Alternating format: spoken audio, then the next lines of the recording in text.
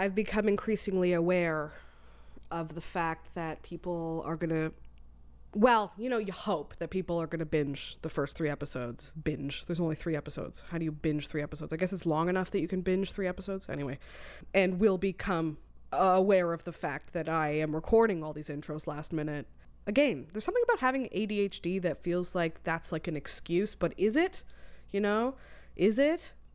I'm very heavily medicated. There is no reason why I should ever be behind in anything. And I even had a fucking coffee today. So I swear, I think that's, if you're listening with your kids, I'm really sorry. I'm really sorry. I don't know what to say.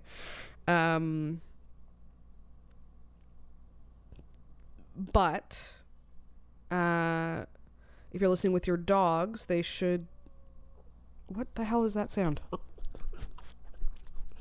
Oh, was that urgent? Otis has something else to say, I guess, today. What do you want? Yeah, okay. He just wanted to be held very tightly, which I guess, you know, don't we all? This episode was a joy to record. Sam is one of a kind. I've never met anyone who cares about dogs as much as she does, I don't think. Like, selflessly, with her whole heart, first and foremostly, and with such a, like, completely unbridled joy. I'm going to say it a bunch in this episode, but I have to repeat it in the intro. Like, 41 foster dogs. 41. Like, what? That's 41 dogs. Like, that's a little under half of 101 Dalmatians. You know? Like, that's how many dogs were in 101 Dalmatians, but like a little less than half. Eventually I have no doubt in my mind that she will have fostered 101 Dalmatians. Anyway, so I found Sam on You're going to interrupt me now? Jesus, okay. He's like, get to the episode. I found Sam through Instagram. I reached out because I was like, 41 dogs? That's, are you fucking kidding me right now? Quiet all day. And then I sit down to do this, and he's like, yelling. Oh my God, there's a ghost in my house. Dylan, if I die, tell my mother I love her. Did you hear that too? Jesus. Anyway, you can cut that out if you'd like, Dylan. What was I saying? Ghost in my house. No ghosts in my house. Otis is quiet all day. Sam. Very lovely human being. Met her on Instagram because I was sort of in awe of the fact that there is a ghost in my house. What is that? Oh my God, I'm sorry, Dylan. You're probably gonna want to cut that out or keep it in. I don't fucking, whatever.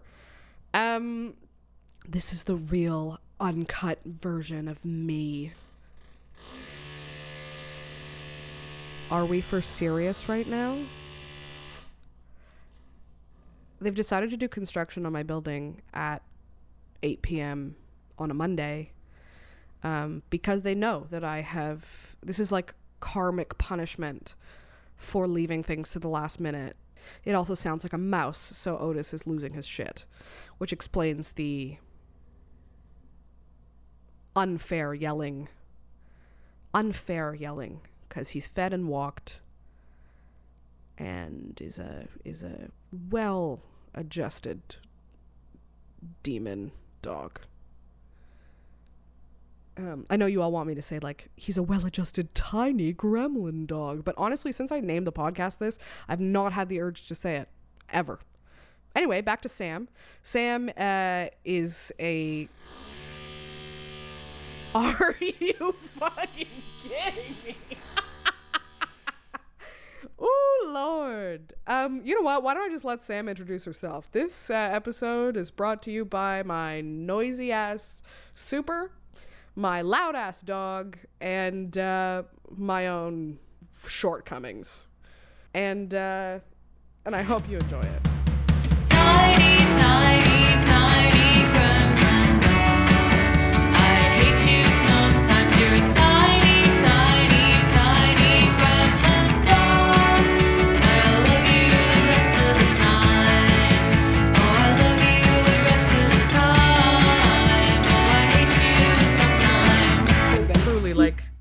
all of this is for you to highlight you and to get to know you. So no pressure. Yeah, I'm like, I think I can speak about myself. I hope. Oh, that was me yesterday. We had I interviewed my childhood best friend about her experience fostering and adopting, and I was like, why do I feel sweat? Like, why am I sweating? Like, who am I? Yeah, so I get it. So I want to start a bit about your experience with dogs before rescues. Like, how, did you grow up with dogs? Like, how did that start? Yeah, for sure. So I always grew up with dogs. We always had a family dog. And I was very much the child that was telling everyone that I was going to be a vet and I was going to have a farm with all these dogs. And I was obsessed with the thought of having my own dog, to the point that I think I was about 10 or 11 and I had my own dog walking business. It was super not legitimate. It was me with little marker on a piece of paper, put in people's mailbox on my street. I live in a more rural area. So I just walked up the street with my mom with our dog, putting a little, I think it was $2 a walk. So nothing comparable to a legitimate business. And I was like, I will walk your dog because I want to get money so I can get my own dog. Oh, I remember vividly looking through Pet Finder, being like, could give that one a home, could give this one a home. I just always loved dogs. There's so much to love about dogs. So having our own family dogs too, I mean, what's not to love? So yeah, I kind of transcended into obviously my rescuing and my fostering now. What do you love most about dogs then? Because you said there's a lot to love about dogs. I'd love to know what specifically about dogs as opposed to cats or a lot of people love rats. Oh yeah. I mean, I love rats too. I think I love a lot of animals, but especially dogs. And there's just for dogs, for example, I think one of my favorite things is having someone to come home to that's just so excited that you're home. Yeah. My partner will probably laugh at that because he's also excited when I come home, but dogs are more. They pick up on your feelings. They're so receptive to emotions. And I say that to all my fosters. I feel like if I'm having those days where you just want to go sit on the couch and you're just having not a great day, dogs know. I've had some of my foster dogs, they'll just come put their head on my lap, or they'll just come and give me the puppy dog eyes. And you're like, the world's a little bit better now. And they're just so great too. They're so great to go walking with. They're like a buddy. They're like a friend. It's true. It's true. They're like your friends. You don't have to worry about doing stuff alone because you're your dog. They're so loving, and they always feel like they kind of make your house a home. Whenever we don't have a foster dog and there's not a dog in the home, I feel like it's not my house. I'm like, where's at her feet? Where's someone who's excited when I'm home? Where's someone to do a routine with? Because they really keep you, I almost feel accountable. So when I started fostering, I noticed such a change because you have to go walk your dog. You have to get up early. Yep. They're relying on you for food and they're relying on you for take outside and love and care. And so I found taking care of something else really helped me take care of myself, which is why I feel like I've kept doing it. So, and yeah, it's, I think what I love about dogs. Absolutely. I so agree. I read an article about Ricky Gervais and how when he lost his wife, because he's a huge animal advocate, especially dogs. Okay. And he was talking about how when his wife died, the thing that got him through was his dog. And he has that show that I can't remember the name of now, but it's all about his dog and how the routine of it. You're right. You have to get out, you have to feed them, especially with foster dogs, because they're so craving routine, craving that thing, whatever it is, schedule, routine.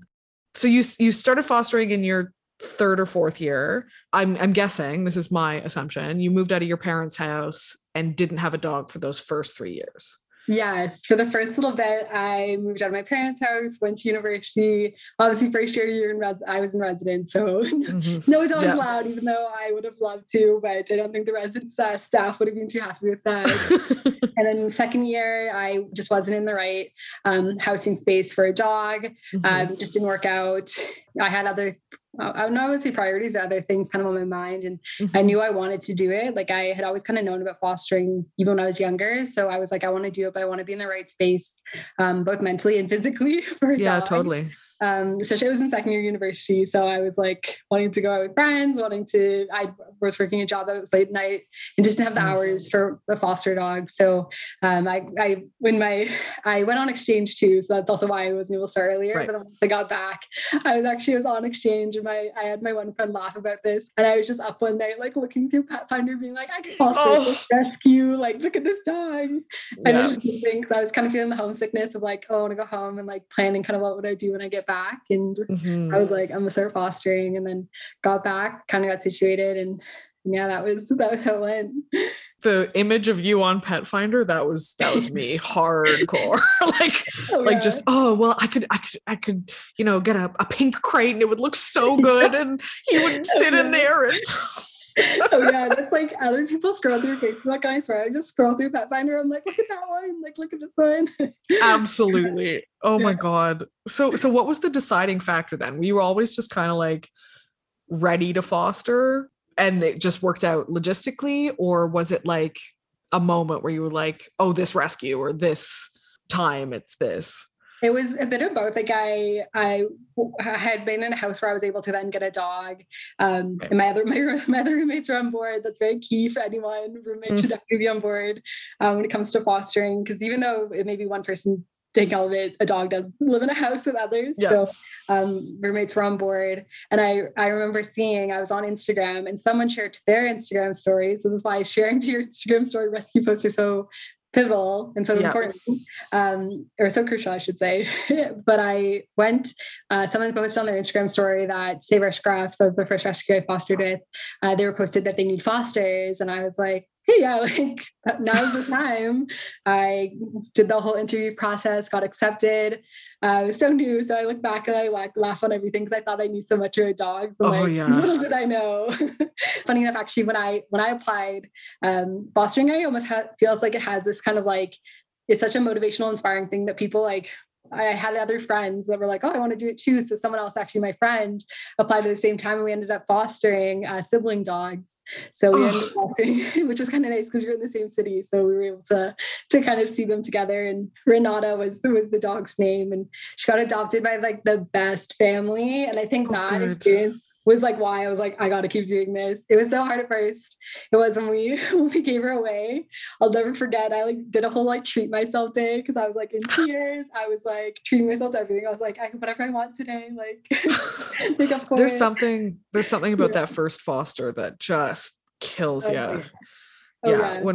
When we gave up Gruber, who was our first foster, it was like I could not stop crying for like 2 days. It was really bad. That's always what I say to people, because people, I always get the question, like I think most commonly is, I can never give a dog away. Like it must be so hard. And I was like, it was hard for the first one. I will admit it was tough because I wasn't in that mindset of fostering, which I think is really important. And I'm definitely in now. Now I see that dog is in the most incredible home. They have a whole Ren brand snack. So Ren has her own little dog treat company. The family is absolutely incredible. I think she's traveled more places than I have at this point. Like this dog is the life. And that is why I was like, okay, I need to keep fostering. Like, and especially too, I was like, if I stopped fostering after Ren, like, sure, I would have had an incredible dog and we would have probably had some really good adventures. But now I've had so many other dogs that I've been able to have adventures, and I know she's in such a great home. Totally. So even though it's hard, your heart breaks a little bit every time. And there's so many more dogs that need fosters. So I'm never empty in my house when it comes to dogs. Yeah.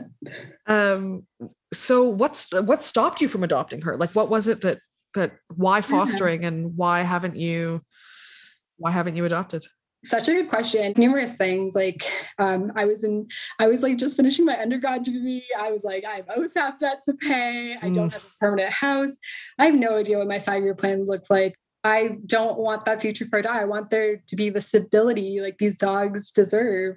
They deserve to have that home and someone that has that extra savings account for if they have a veterinary emergency, and that has that plan for them. Though I could give that to them temporarily as a foster home, I wasn't ready to be the full time. I was seeing how many other rescues had posts out that were like, we need fosters.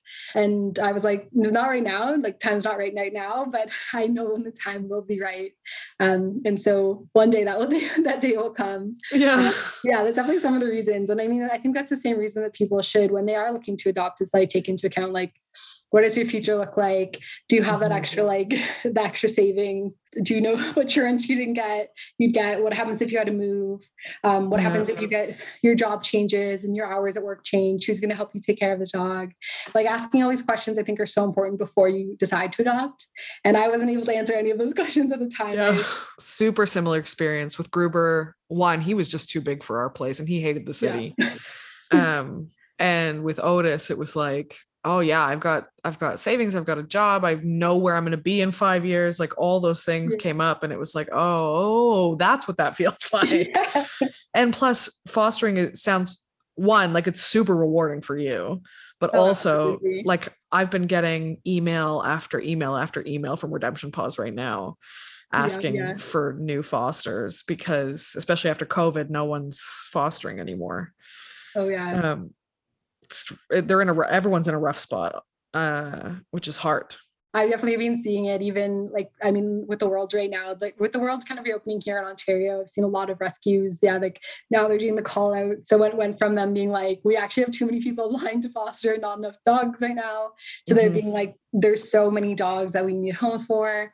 There's the Manitoba fires happening right now. So there's so many foster dogs there that need homes. Dogs are coming in. Lots of dogs need fosters. And that's why I also like to keep fostering, is because if I did adopt, most likely I would probably stop or at least slow down. Having that kind of open freedom of being able to keep fostering and taking on some dogs that might need a little extra TLC has been super, super rewarding. And it's nice to be able to be that kind of resource too for rescues. I know quite a few rescues. Totally. We kind of have that relationship of like, oh, if you need me for like this medical dog, or if you need me for a dog that gets rehomed, like I can be there. Yeah, totally. Especially because you have experience from 10 years old. What did you end up studying in school? Yeah, funny enough, people always ask, like, and I always get that, so you must be a vet. Yeah. I ended up not pursuing veterinary medicine. I actually kind of went on a different path. So was obsessed with dogs, well, I mean, and animals in general as a kid. And I ended up kind of changing my path towards more of environmentalism. Nice. And I ended up studying something called environmental governance, which I call essentially kind of like understanding what's going on in the world right now. It's a mixture of politics, economics, and geography. So a lot of it's kind of just understanding like what policies are in place, how to make change. I didn't end up being a vet, but a lot of the stuff that I loved as a kid wanting to be a vet, of like helping animals and caring for dogs, I end up kind of doing as like my side thing with fostering. So a lot of that kind of idea kind of stayed with me. It covers, your whole life covers all the same things, which is hands-on experience with dogs and also creating a better world for dogs to live in. Oh, absolutely. I always say that to people. I'm like, I'm making the world better for dogs.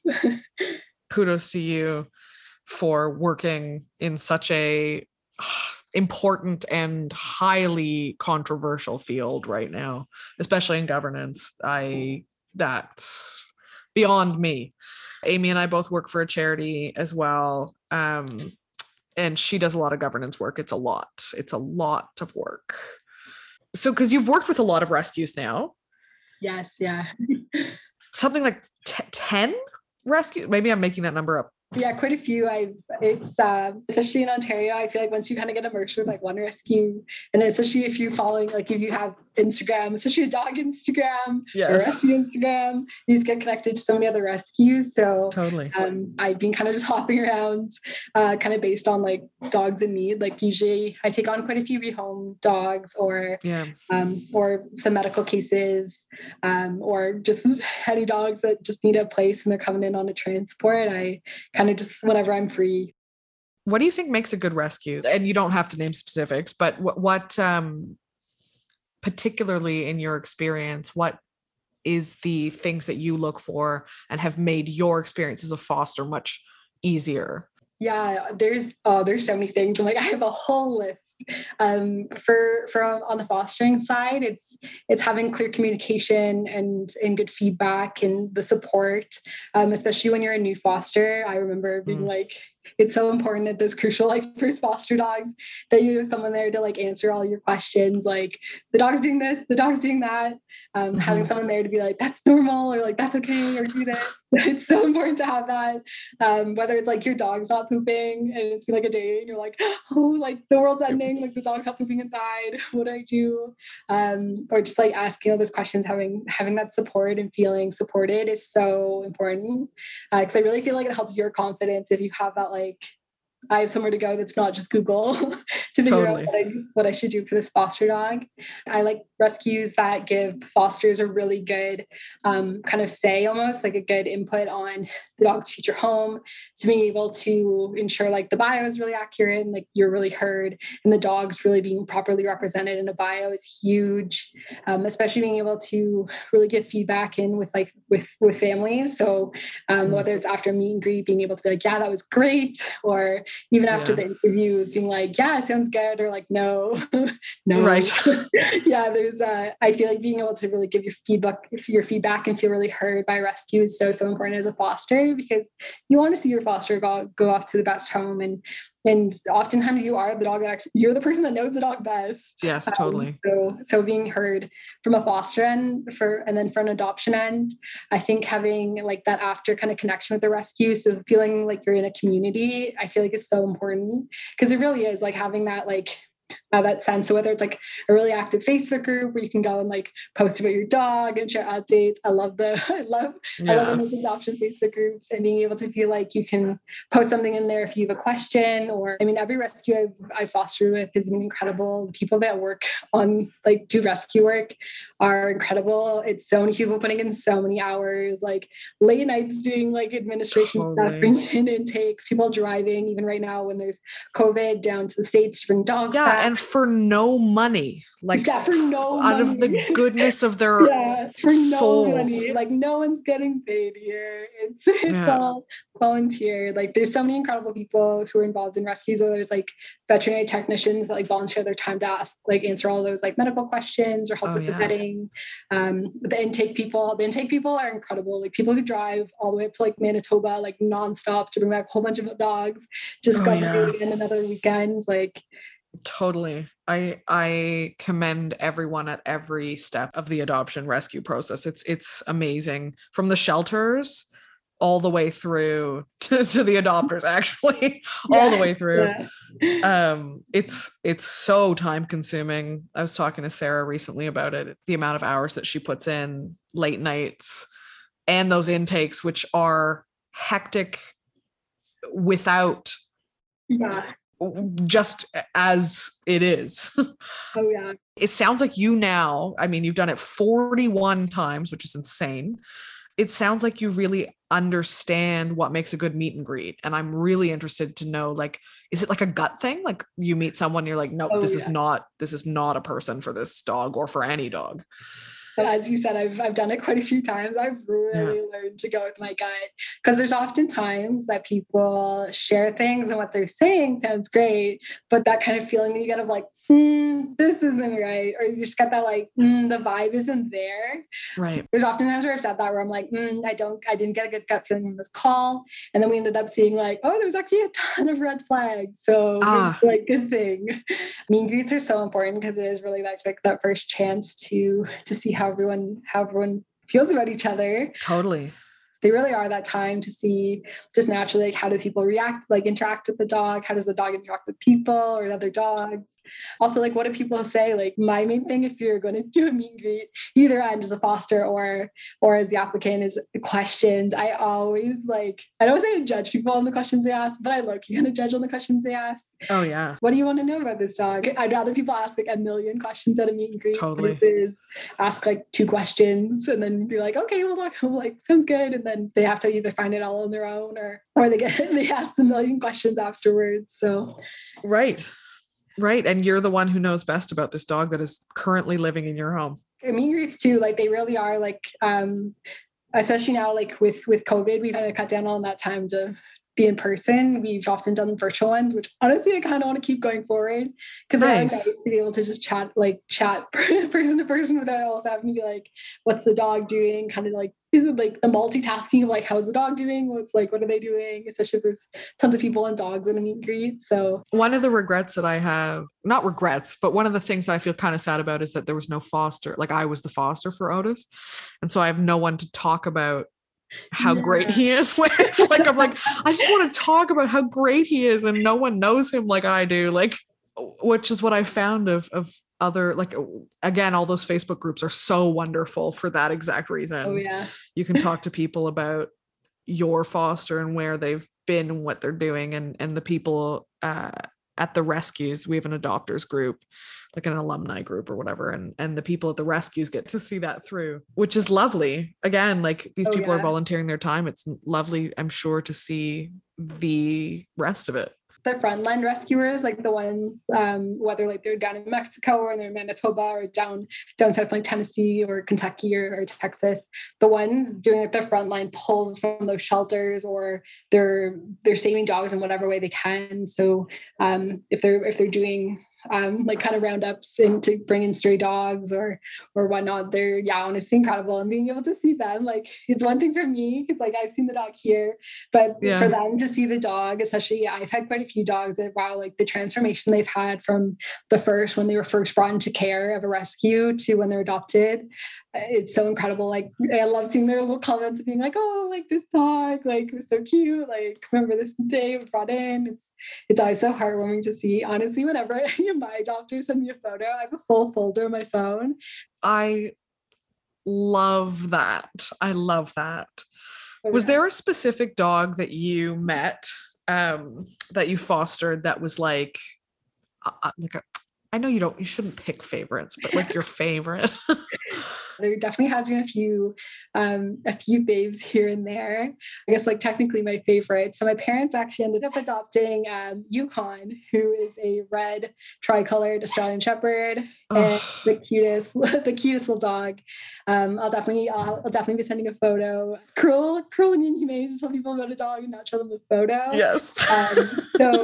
And by far one of the best dogs. You could definitely tell he was with a family before he came here to Canada.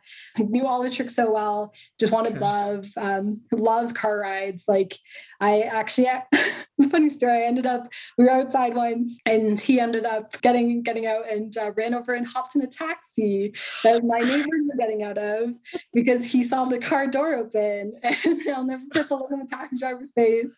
My dog sitting there in his back seat being like, I'm ready to go. Yeah, he's definitely, I would say, top contender for a fave. Obviously, he's a family fave. He's such a cutie. He often have him hanging around here too. He's great with other fosters. I love it because he kind of, I feel like, almost shows them the ropes from the end of like, this is where we pee, this is where the food and water bowl is. Like, nice. Here's the toys. Like, when she gets the leash, go sit at the door, which is quite fun. So definitely a fave. Though I would say probably one of my other faves, last summer we fostered Hank, who was a dog from Help Paws, which is based in St. Lucia. He ended up having to get an amputation. Oh, He was definitely so confused when he woke up after surgery, being like, oh, my limb's gone. But he was so happy. He was so loving, just the sweetest little guy. Just wanted like all of your love, your pets, your the toys. He also got adopted by the best family. They are so nice. When I met them, I was like, you can take him. It's okay. Like, you're so nice. Like, please take the dog. Like, you can have him right now. Like, you're so nice. But honestly, all of them. I'm like, every time I have a dog, I'm like, this is the new fave. This is the new fave. Callie, my current foster dog, is sitting behind me and she's like, probably like, what do you mean I'm not your favorite? Yeah.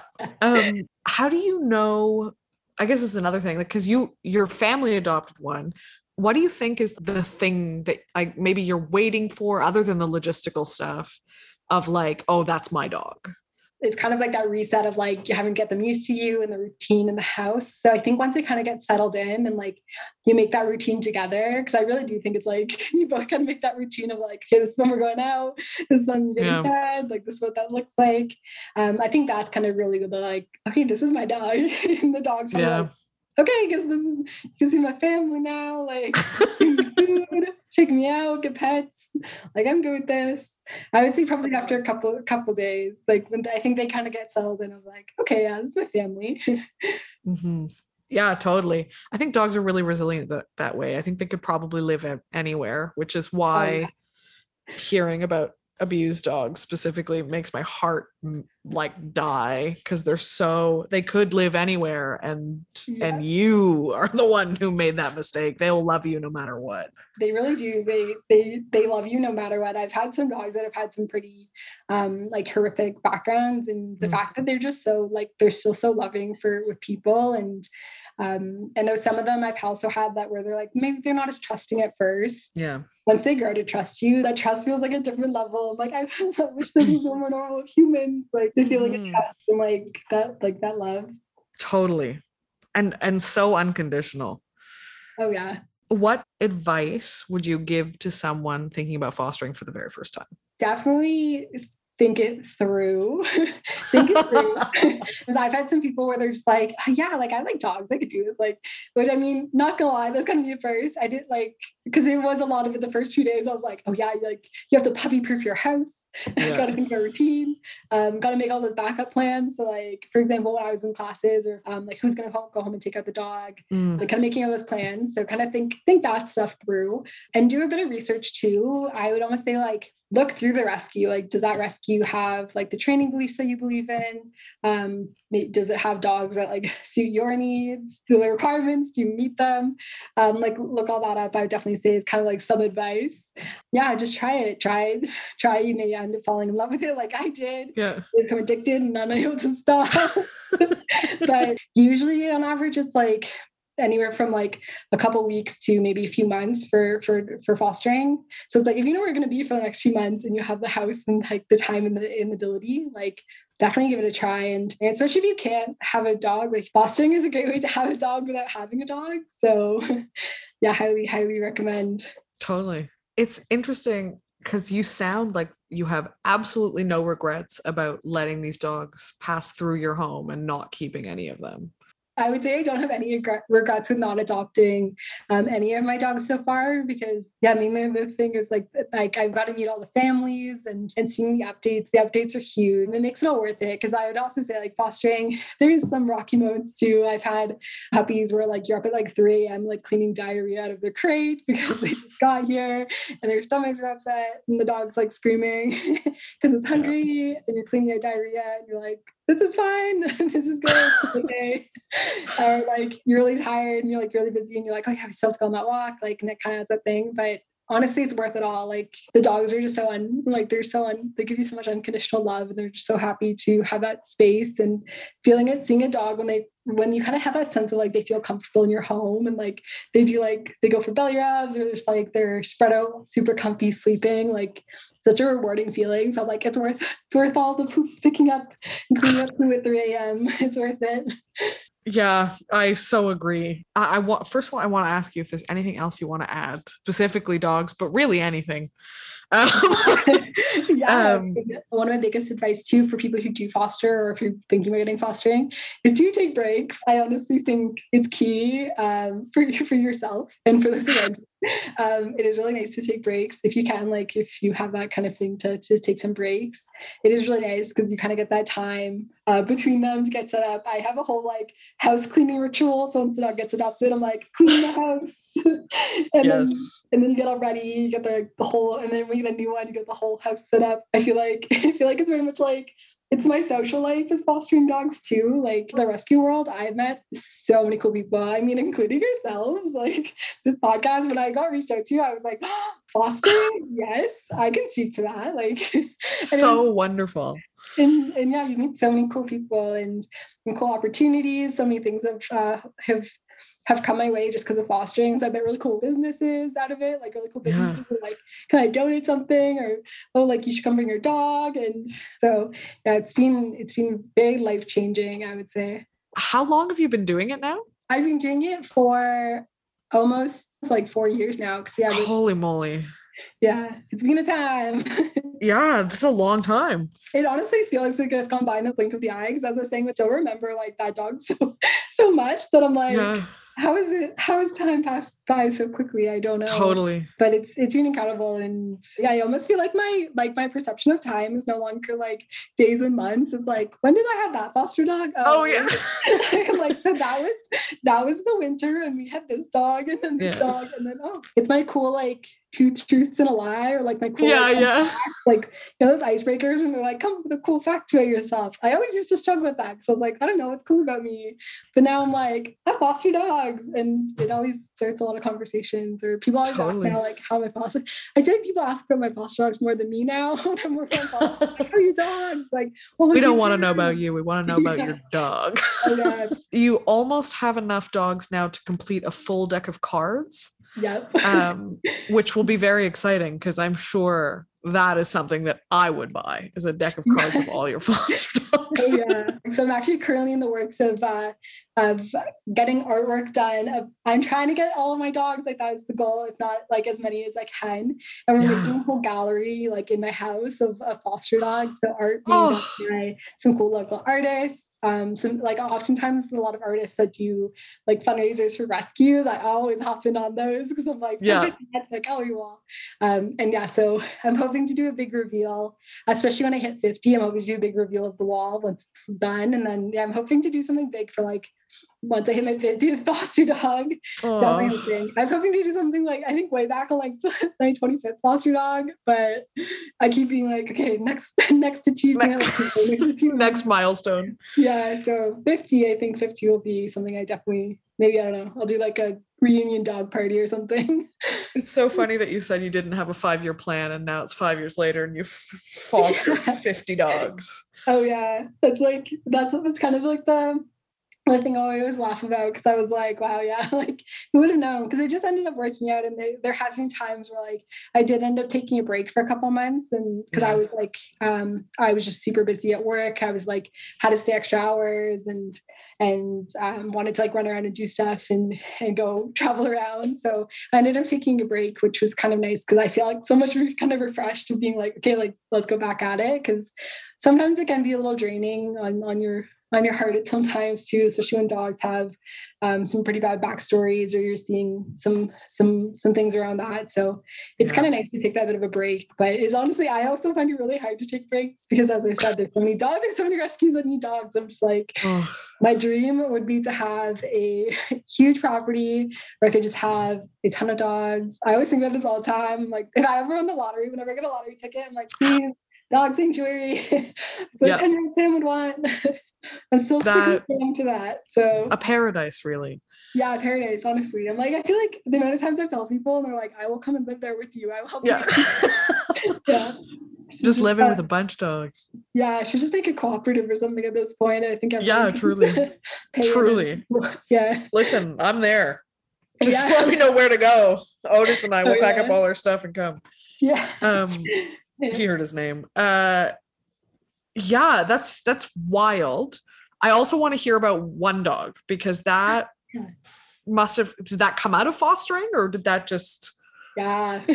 Yes, it came out of fostering. Absolutely. I just love bandanas on dogs, especially my foster dogs. There's so many times when people have stopped us on a trail and they're like, oh, like that dog's wearing a bandana, or like, oh, it's such a cute bandana. And then I'd be like, also, this is a cute bandana, but this dog is also adoptable. Nice. You can get the dog and the bandana 2 for 1. It's often me on trails. People are probably like, who's this lady? Who's this lady trying to like pass off for adoptable dogs on trails? But I love bandanas on dogs. I just think it's so cute, and it just adds to their cuteness level, especially in photos, especially with some of our foster pups, that it's harder to get a photo of them. Like if you put a bandana, sometimes it's like, I know it was like easier to get a photo, but it gives a bit more like snaz of trying to get them to like sit still, to have an extra pop of color or something to give them.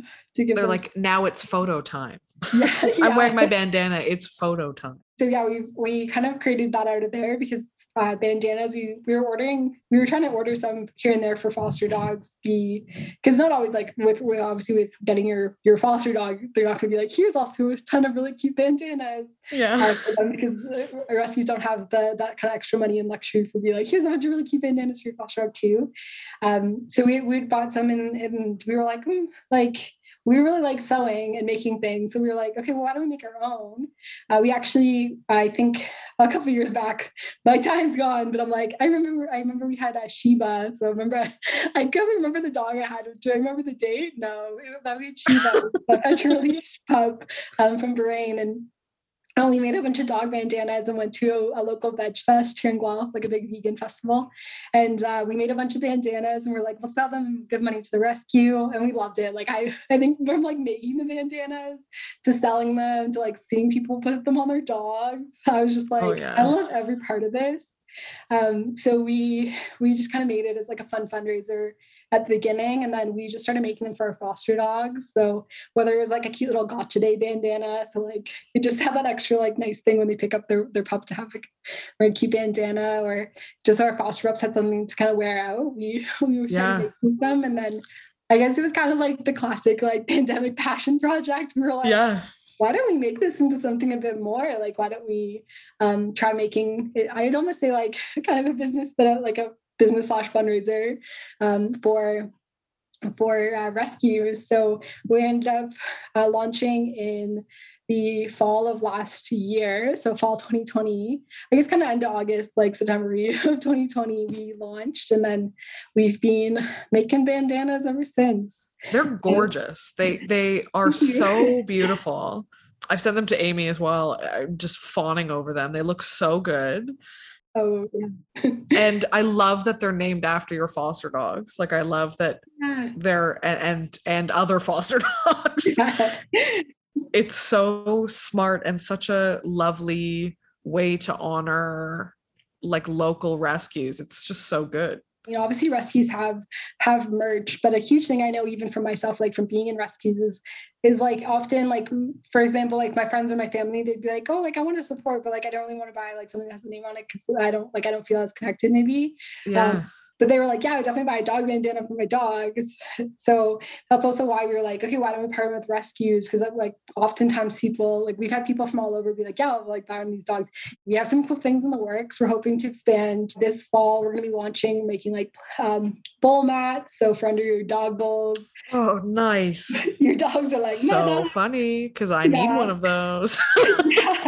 Oh yeah, see, perfect. I was like, what do people need? I always, whenever we think about making stuff, we're just like, what do we need? Yeah, exactly. And some of our foster dogs, like once they get a dog bowl, they're like paw on the bowl, tip over, or like their food's all over. So we're like tired of mopping the same spot. So I was like, okay, let's make a place bowl mat. So those will be coming out soon. And then we're hoping to do a few more things. And there's so many incredible businesses that do similar things with like donating to rescues, and we love it. So we're hoping to do a few more partnerships and stuff as well with quite a few of those businesses.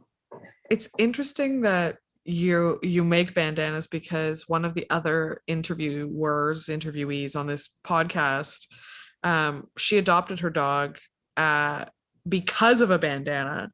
So it's funny that there's that connection there too. I think like the rescue community is so big, to be able to give back in such a specific way is so, I mean, aside from all the fostering you do, which you've basically fostered every dog that's come through Ontario, it sounds like. On top of that, also being able to give back in such a direct way and raise awareness. That's the other thing, because, you know, Instagram is such a huge community. And the photos that you guys take are just ridiculously beautiful.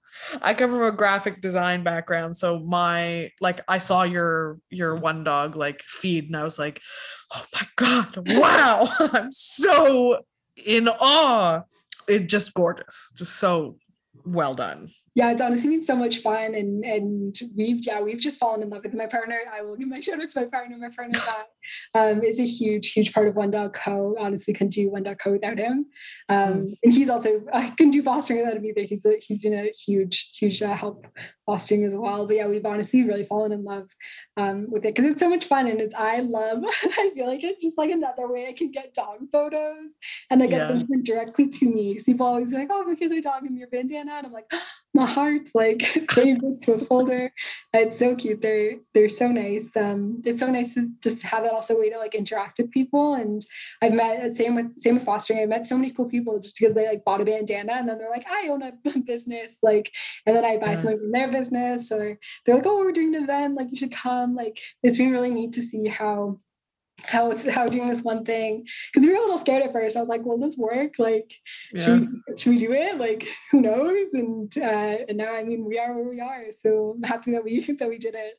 Totally I have no more questions for you. This has been lovely. You're fantastic. Keep it up, because I'm just in awe. I'm just in awe. Wow. Yeah, no, thank you. Yeah, and thank you so much for having me on. It's so nice to be able to talk about fostering and one dog and making bandanas and all my advice. Yeah, it's been so great to be able to talk about it. Callie is waiting. We're gonna go for a walk after this. So nice. Yeah, it was a nice way to spend a day. Was chatting with you. Yeah, absolutely. This is so great. Woohoo! Yeah. Well, it's lovely speaking to you. Fun. Yeah. Okay. Well, have a good rest of your day. I'm going to take Callie on a walk. Have fun. Yeah. Talk to you later. Bye. Bye.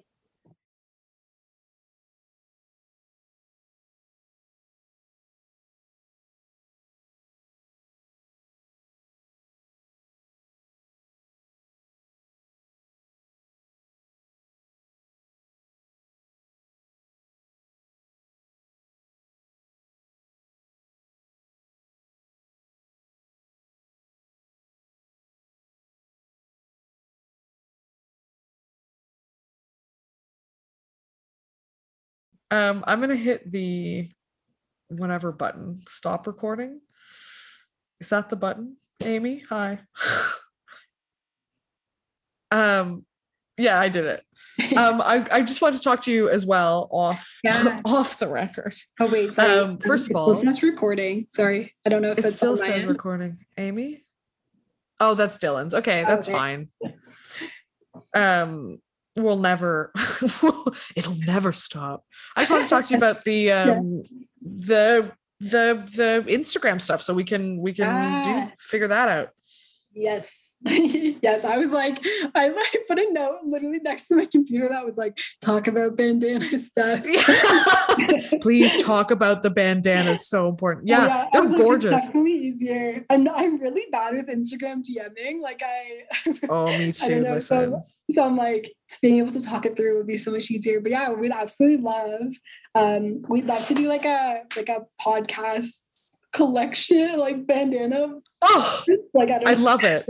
I'm still learning the terms that I'm supposed to use in the business, but like a print, like, because it'd be almost like we could do like a buy one dog co like kind of thing, and then have the print. So I think that'd be really cool. I can send over. I was trying to find something because I love the yellow. Like I love the yellow. Thank you. So I was trying to find something that could go with that, because I was like, that'd be really cool. Honestly, that color on like black dogs looks so good too. Oh, I know. His collar is yellow. I found these people in on the East Coast. I'll show you here, that do like biothane.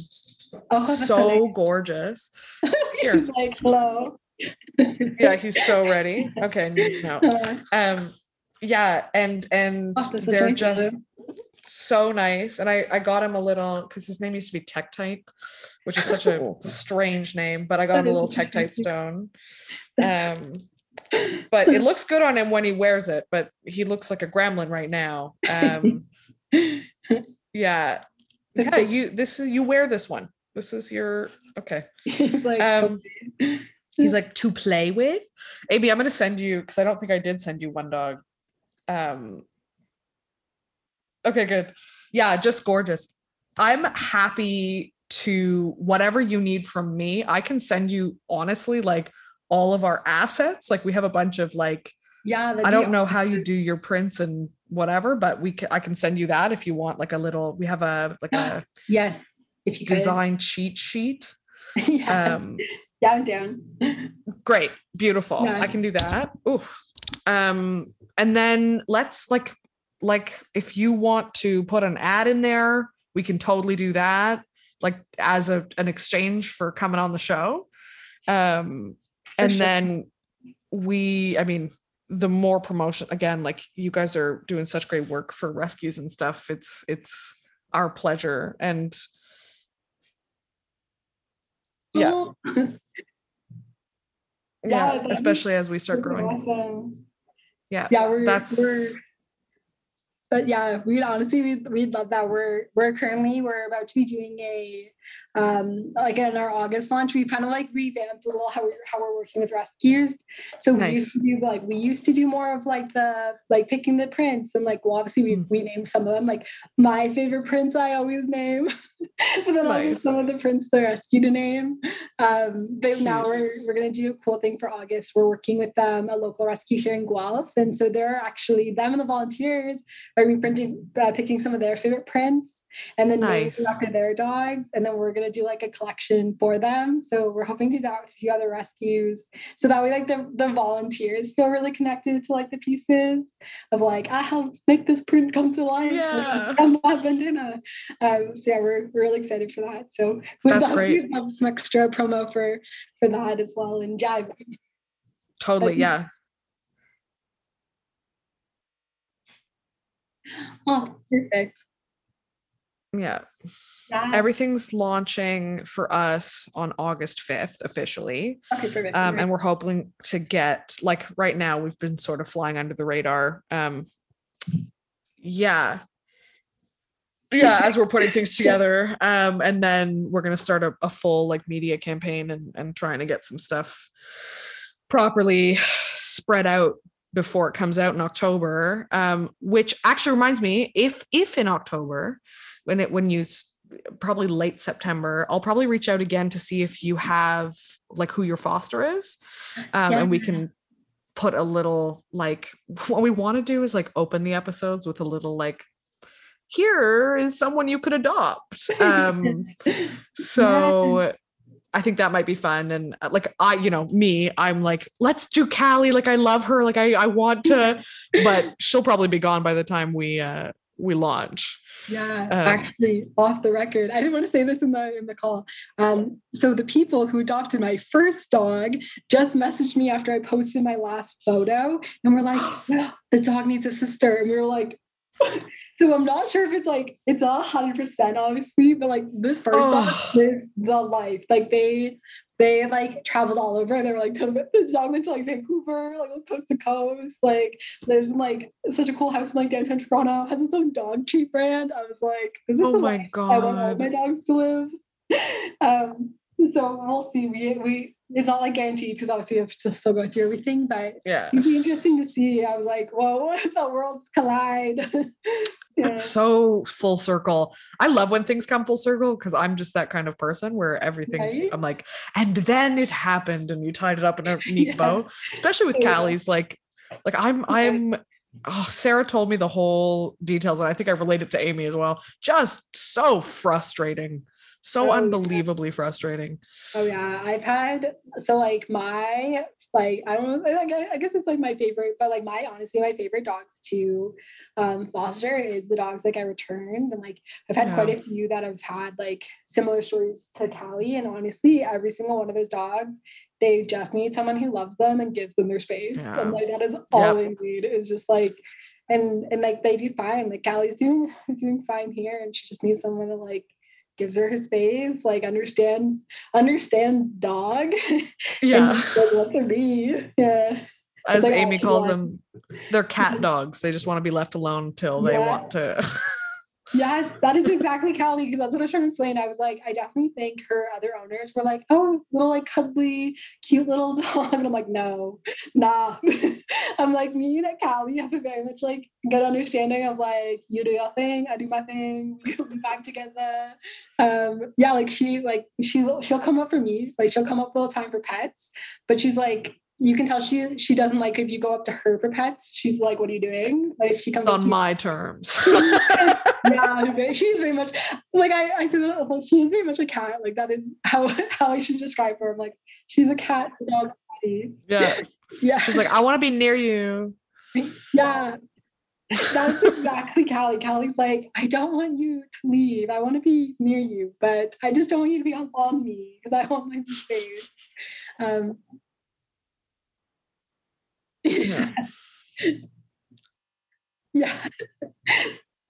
Yeah, honestly, Callie to her team is very much a cat, Yeah.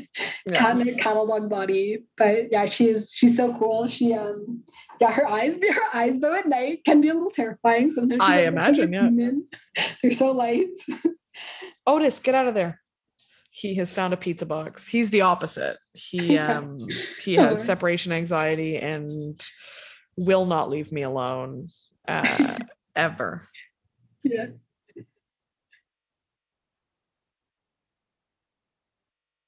Yeah. Oh yeah. Yeah, he won't leave me alone. He's obsessed with me, which is good and terrible. I mean, you know, Yeah. it's what I wanted in theory. Yeah. And now that I have it, I'm like, oh God. Yeah. Oh God, Oh, yeah. you again. Oh yeah. Yeah. It's funny. Yeah. New and adorable. The whole rescue thing is new for me too. Because I went through Redemption Pause, which has been an interesting Yeah. they I won't say too much, but they've been quite frustrating. And especially speaking to everyone else who's rescued through everywhere else. Like New Collar's fantastic, CPAW has been fantastic, but Redemption Pause specifically, they're taking in a lot more than they can handle. Yeah, I wanted to like low-key say something about capacity, but I was like, I feel like people know I'm throwing shade, so I was like, I'll keep this. But it's true though. I honestly, there's so many rescues where like, and I understand because like I'm the same where I'm like, gotta save all the dogs, but some of the intake people have that mentality where they're just like, we got to bring them all in, and then there's no fosters or there's no adequate, like there's no fosters that like can really take on that dog. So they maybe get put with like a newbie. And there's like a dog that definitely shouldn't be with a newbie, and like, it creates so many. Well, we had because my friend Deanna now, she lives floors above me, but we used to live together in this apartment, and we fostered. We asked for a small dog. They gave us a 40-pound Vizsla. And he was so traumatized. He only shat inside because it was the only place he didn't feel terrified, which was fine. Like the poor guy, cigarette burns all over his body. Just the saddest. Both of his back legs had been broken, so he really struggled with in and out of doors, like just the saddest guy, and he needed a bigger place. Now he's with this family with 2 kids out in, I don't know, somewhere with a lot of hiking trails, and he is living his best life. Like we're so happy for him, but they just sort of threw him at us because he was nice and we were new. But so many behavioral problems to the point where the trainer we met with was like, I have no idea. I've never seen this before. We were like, oh, okay. Yeah, no, for sure. Oh yeah. Like honestly, as a foster coordinator, like especially with the new ones, I'm like, I'm like, I don't want to ever say an easy dog, but like, new fosters, you cannot be like, here, like, I know this is not what you asked for at all. Like, totally. But again, they were so swamped at that point. And with Otis, like, okay, what are you doing? You got stuck. With Otis, like the whole intake process was chaos. They had like, I think Redemption Paws now has like 3 or 4 fosters or 3 or 4 dogs to a foster home. Like their intake is crazy right now. That's like in what? That. Like that. Oh geez. I know it's been interesting to watch it unfold, especially from a distance now because I've got my own thing happening. Clearly, hi. He's like, he did. I was worried. He was like, I've decided to chew on my squeaker in the middle of this interview as well, which we love that for him. But yeah, Redemption Pause has been really interesting. A really interesting whole thing. And as I learn more about the rescue process, I'm like, oh, that's not how you're supposed to run things. Interesting. Yeah, that's like low-key why I was like, I researched your rescue and found but like low-key I want to be like, look up the reviews of rescue. Yeah. Because I've seen like Yeah, because I was also I like kind of bouncing around from like the different Yeah. rescues and having that kind of like go where it's good kind of. Well, you kind of have thing. such a well-rounded, yep, a well-rounded understanding of the community in Ontario specifically. Yeah. It's really like you're so knowledgeable about it. You've done it so many times that you could probably write a book on it. And Yeah. that is I've honestly been meaning to make like a really big, well, I was gonna make an Instagram guide, but I was like thinking an Instagram post about the rescue thing of like how to choose your rescue. Cause like yeah. there's so many good, like there's so many rescues, but like finding the right one for you. Yeah.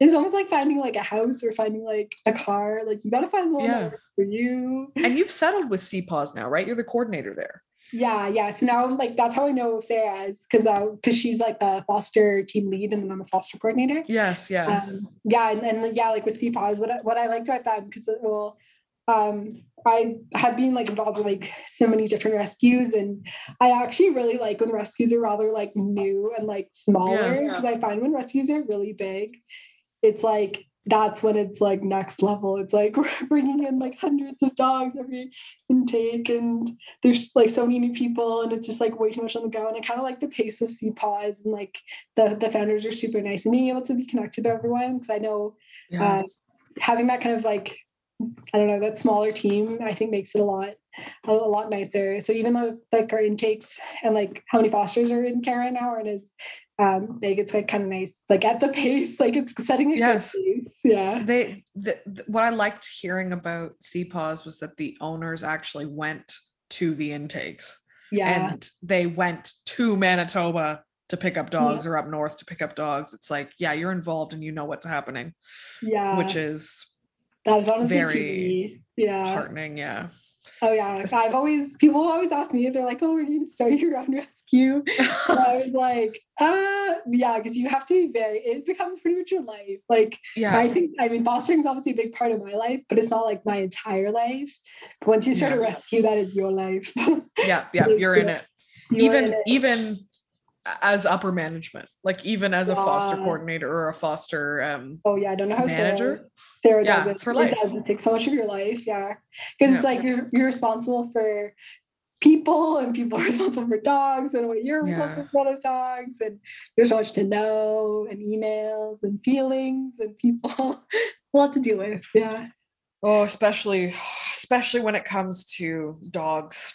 People feel very strongly about their dogs and the way dogs should be given to them. The way dogs should be given to them for nothing.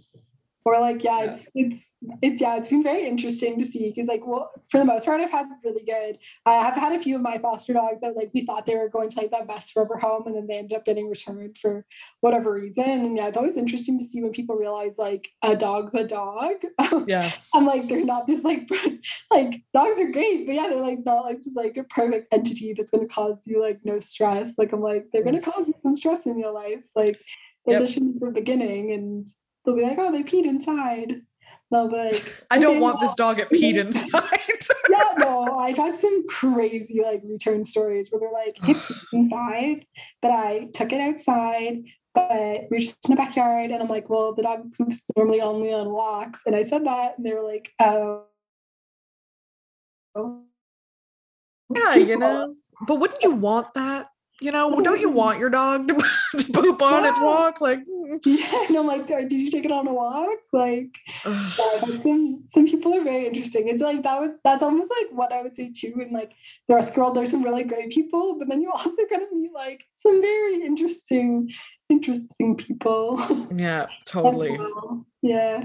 And that's why you realize that dogs are great. And, and I'm spending my Friday night with a whole bunch of dogs. That's why. Yes. That's why I am starting a dog sanctuary and no one is allowed to go.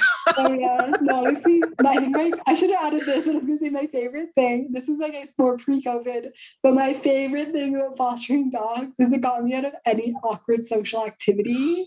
Like any. If people were like, you want to come over? I'd be like, oh, sorry, no, I'm a foster dog. Yeah. Like, I gotta go home, got foster dog. So she at work. So I'd be like, sorry, I can't stay late, got a foster dog. Yeah, Like, yeah, absolutely. Oh, I use that excuse. No, but the dog's at home and he's yeah. alone, and I should probably go. I gotta get Yeah. out of here. "Oh, no." Yeah, yeah. Right? I'm like, my dog. Yeah, they need me. So important that I get Yeah. home Yeah. immediately. Yeah, I'm like, yeah, so definitely one of my favorite perks of fostering. And because like no one's gonna be like, no, like no to a dog. Yeah. No, the dog doesn't matter. Yeah. That's just a bad person. Yeah, I was gonna say if they say that, then that's when you just like delete block. Yeah. You walk away. Absolutely. Yeah. I'm so glad we had a chance to chat. This has been great. I'm so happy. We gotta go because I got so much stuff to do and I gotta clean my house. I have a date tonight. Saturday's some house cleaning day. Yeah, truly laundry needs to get done. Yeah. But it was so lovely to speak to you, and we'll be in touch. We also have this like Google form where you can put all your like your bio and whatever else, like social stuff that we can repost and share and whatever else, and we'll be in touch about the bandana stuff too. And I want all these photos of all these dogs you've been speaking of because you promise, and that's how it goes. Yes, absolutely. I will. I'll send you a photo of Yukon. He is so cute. Actually, low-key funny story. I'll let you go after this. But yeah, this is inside scoop, but the rescue actually didn't want to bring him, and I begged. Because I saw him on the forum, and they were like, he was going to be a dog, like pretty much like kind of like an unadoptable. They didn't want to bring it to Canada, and I was like, no, I promise. I'll foster this dog. I'll not make you take him to another foster home. Like I'll do it. And because I think he was nicknamed shithead like at the shelter because he was a bit much.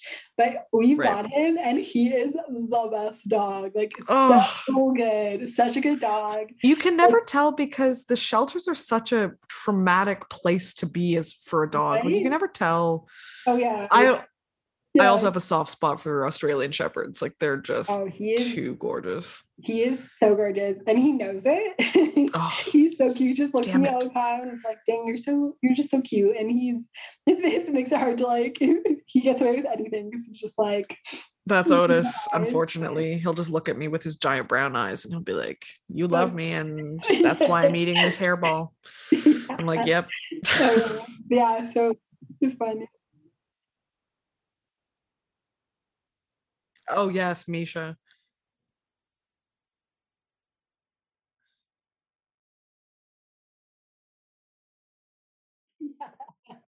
That's funny. Oh, I love. Yeah.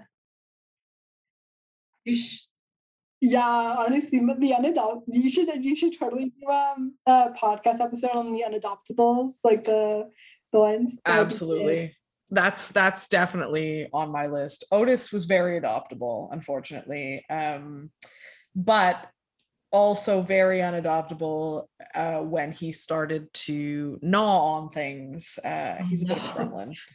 We love him, but he's crazy. Also very cat-like, as you can see. Yeah, I love but his face. Yeah, he's got a pointy situation. He looks like a fruit bat. But he's not neutered yet, which is another crazy thing that they allowed me to adopt him without neutering him. But he's around all the time. Oh, look at him. He's just like, I'm here now. Yeah. Well, yeah, thank you again. I will fill out that form then with just like the extra info and whatnot. And I will definitely be in touch about all the bandana stuff. I'm doing a bunch of bandana stuff like all this week to like get ready for like August and like September. So I will probably reach out to you about like the bandana and like what it'll look like and all that kind of jazz. This is so great. Woohoo! Yeah. Well, it's lovely speaking to you. Yeah. Okay. Well, have a good rest of your day. I'm going to go take Callie on a walk. Have fun. Talk to you later. Bye.